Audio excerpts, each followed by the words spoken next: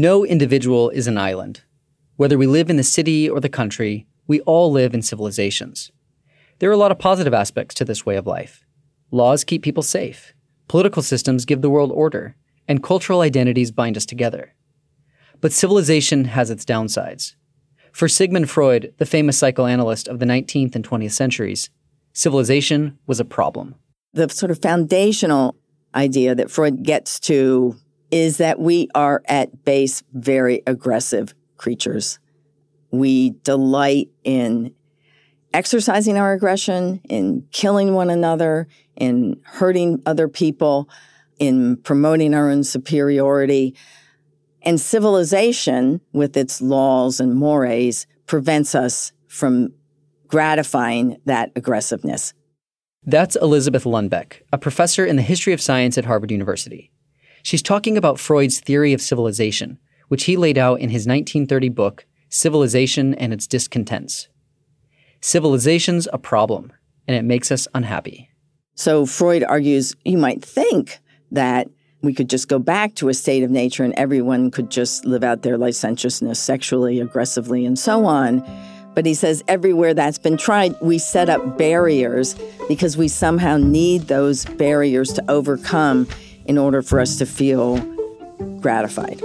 So civilization is actually good. This contradicts the idea that civilization is a problem. But that's the point. So the main argument of the book turns on a paradox. And the paradox is this.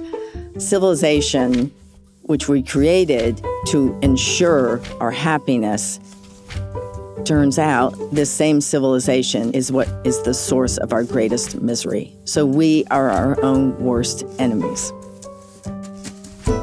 Welcome to Writ Large, a podcast about books that change the world. I'm Zachary Davis. In each episode, I talk to one of the world's leading scholars about the impact one book had. Today, I'm talking to Professor Elizabeth Lundbeck about civilization and its discontents. Sigmund Freud was born in 1856. He was born in a small town in Central Europe, moved when he was very young to Vienna, where he stayed until 1939 and died in London, having been driven out of his native Vienna by the rise of the Nazis. Freud is best known for his work in the field of psychoanalysis, a theory for treating mental health disorders by studying the unconscious mind. But he began his career as a medical professional, studying the brain. He was a neurologist who early on became very interested in the question of hysteria, which is why especially young women were falling victim to diseases that seemed to have no organic substrate. These women refused to speak or eat, or they contorted their bodies, but nobody could find a medical reason for their behavior. And he came up with a theory of trauma, that they had been sexually traumatized in early life, and his role as healer was to dig down through the layers that had hidden that trauma and to reach that trauma, expose it to light, and to effect a cure. Freud argued that people repress memories that are painful and that those memories are stored in the unconscious. We can gain access to that unconscious by interpreting dreams, among other methods. He wrote about this theory in his 1899 book, appropriately called The Interpretation of Dreams. Freud spent the first decades of his career focused on the psychology of individuals. But by 1929, he had zoomed out to talk about civilization more broadly. He brought this broader focus to civilization and its discontents. Here's Professor Lundbeck reading a bit of the text. The element of truth behind all this, which people are so ready to disavow, is that men are not gentle creatures who want to be loved, and who at most can defend themselves if they are attacked. They are, on the contrary, creatures among whose instinctual endowments is to be reckoned a powerful share of aggressiveness. So what is civilization for Freud then? It sounds like it's, not art galleries and wine tastings. It's something more like a way of creating order out of chaos. Yes. So he's kind of playing with this idea that civilization is that sort of high culture. So we think that we are living in a high bourgeois culture with art, literature, music, and so on.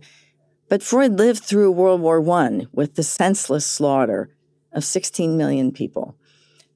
He also was writing this as Hitler was gaining adherents, and the threat of what was coming next was very evident to him. So for him, civilization is a system of laws, orders, norms that makes society hold together.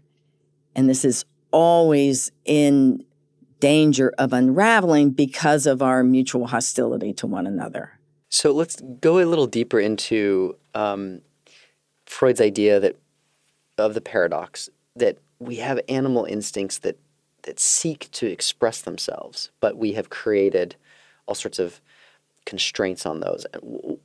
What is that feeling that he tries to describe, and why does he think we can't escape it? He's very clear that hostility toward the other is fundamental to our nature. That for him is non-negotiable. And there's a lot in the book about how the hostility we have for one another constantly threatens the unraveling of civilization. He has a wonderful passage where he argues against those who would say that we have been civilized, in quotes. He says, men are not gentle creatures who want to be loved. We will attack ourselves if we're defended. This is instinctual in us. It is the way we are wired. It's the way we're built. And so he says, Christianity, Western culture holds love thy neighbor as thyself. He's like, that's bunk. If we love everybody equally, the love has no meaning. Furthermore, why should I love my neighbor? He says, my neighbor is not only a potential helper or sexual object, but someone who tempts us to satisfy their aggressiveness on him, to exploit his capacity for work without compensation, to use him sexually without his consent, to seize his possessions, to humiliate him, to cause him pain, to torture, and to kill him. Man is a wolf to man. That's basic Freud stripped down of all the sort of trappings, that we are at base fundamentally aggressive. And he ends the book by basically saying we might have controlled nature, but we would have no difficulty in exterminating one another to the last man. So it's a very bleak view of how our human relations are just riven through with this aggressiveness. Freud had good reason to think that people were fundamentally aggressive. He had seen a lot of suffering in his lifetime, in his personal life, his patients, and his country. He theorized that human suffering came from three sources. One is from our own bodies, our health or lack thereof. Makes perfect sense. Another is from nature and what nature does, and we're certainly aware of this now with the force of nature being talked about ever more urgently. And the third is our relations with other people. So hell is other people, that kind of line. And Freud sees that as the most intractable in a way. So civilization and its discontents is really about hellish other people, but it's also about how we have brought those hellish other people into ourselves.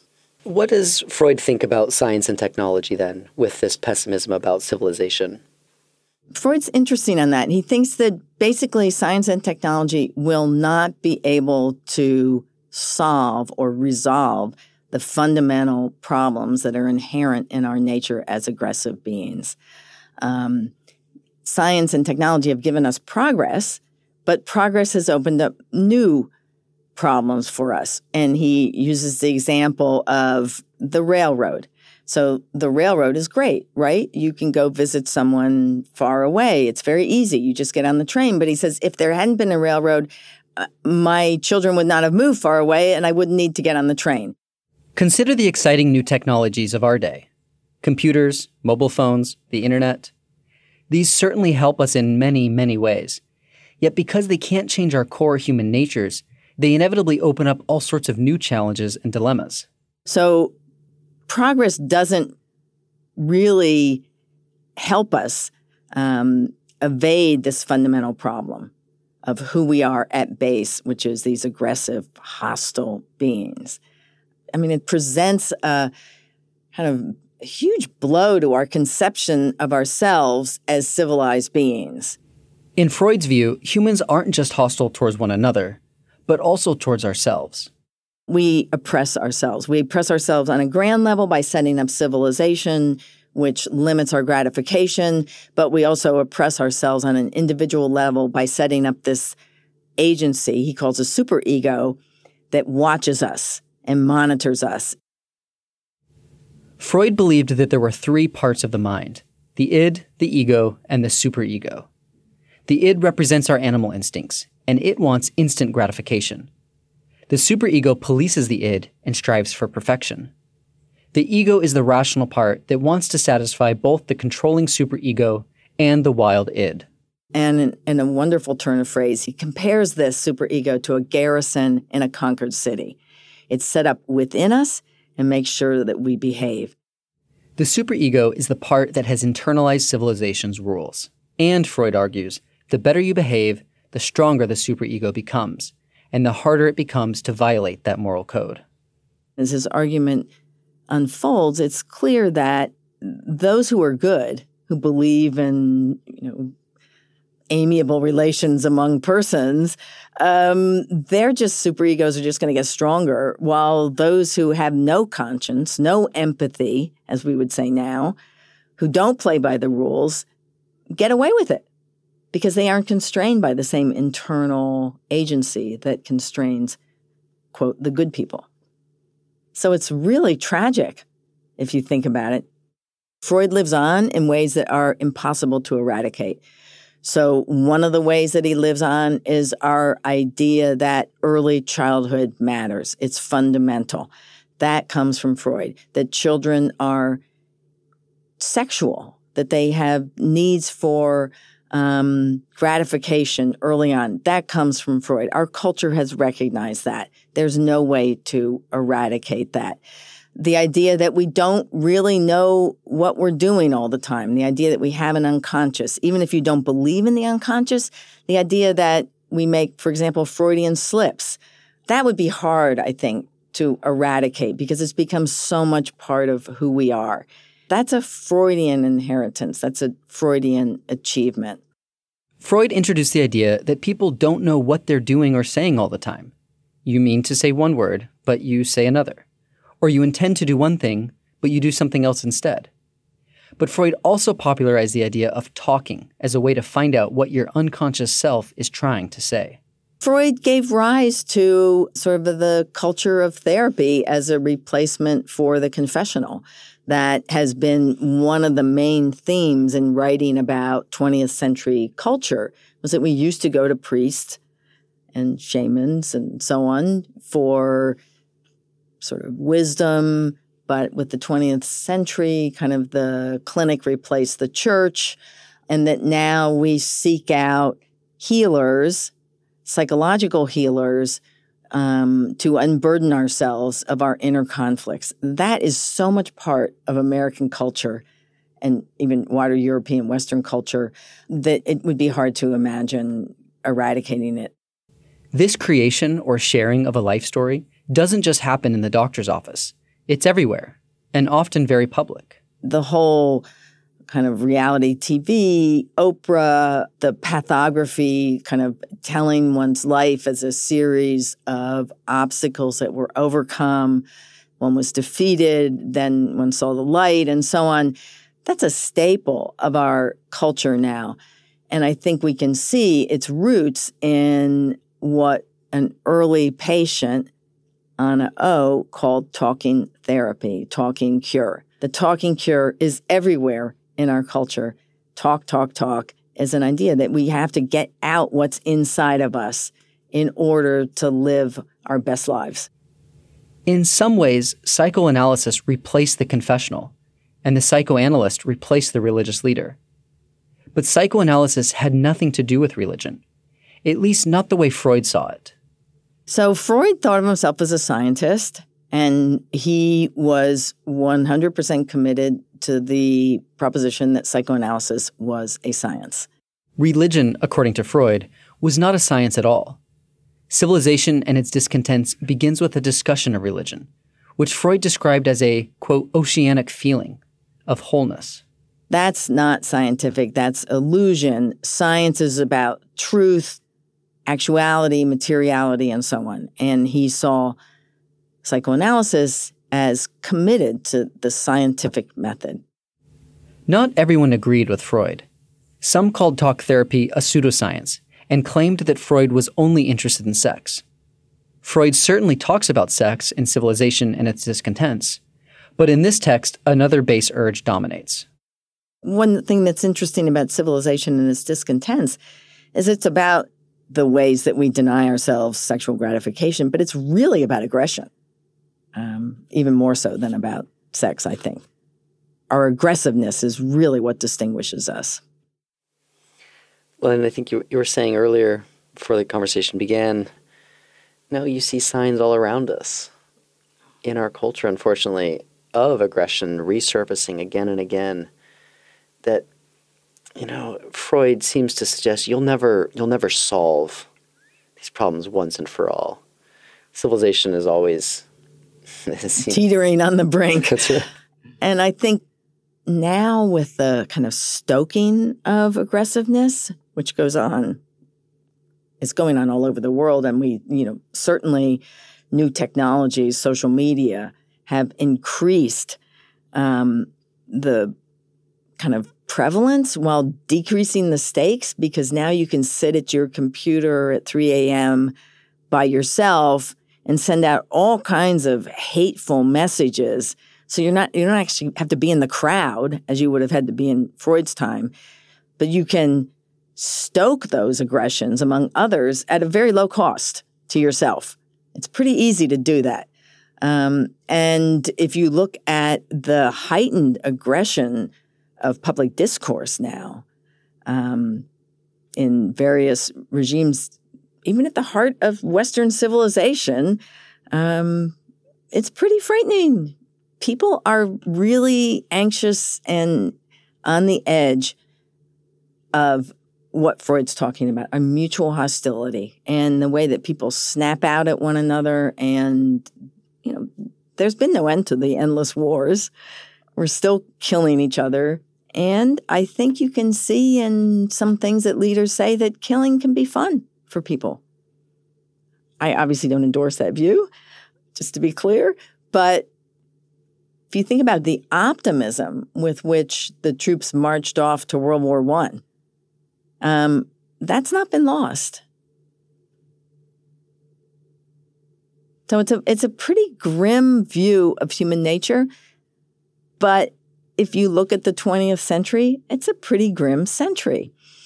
There's a lesson in here that I think is really valuable. You don't have to accept it lock, stock, and barrel, but it's a good tonic to counter optimism, I think. Civilization and Its Discontents was a book that emerged during dark times.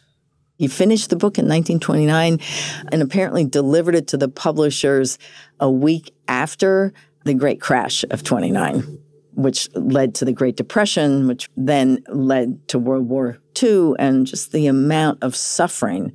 So I think the book really is the story of the 20th century, which is a century of war, constant war, and slaughter on a scale that had never been seen before. And it's continued to this day.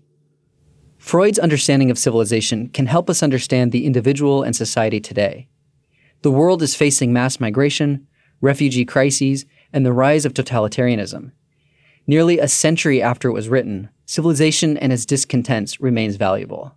I think if you want to understand something about the culture that has produced us where we sit now in 2019, you ought to read some Freud, along with reading a number of other major works. And this is as good a place to start as any. And I think it's pretty apposite in our times now when aggression seems pretty close to the surface, always threatening to break out. I think it's a really useful book to kind of think about, reflect on, is this the way it has to be? Are there solutions? What are those solutions? Can we escape this? How can we live happily and feel ourselves living gratifying lives without killing one another? seems like that is one of the questions that faces humanity today. And especially as climate change leads to scarcity, dislocation, so all the problems of the 20th century magnified, nature roaring back to torment us. I think Freud's kind of sardonic wit and also kind of just like resignation in a way is kind of comforting.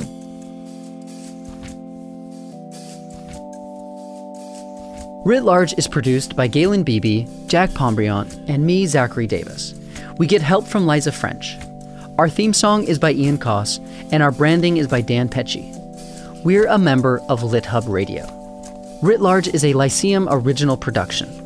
Join our discussion room in the Lyceum app to share your thoughts and hear what other listeners are saying. You can also find us on our website, writlarge.fm. There, you'll find transcripts, links to the books we discussed, and more information about today's guest. Thanks for listening. See you next time.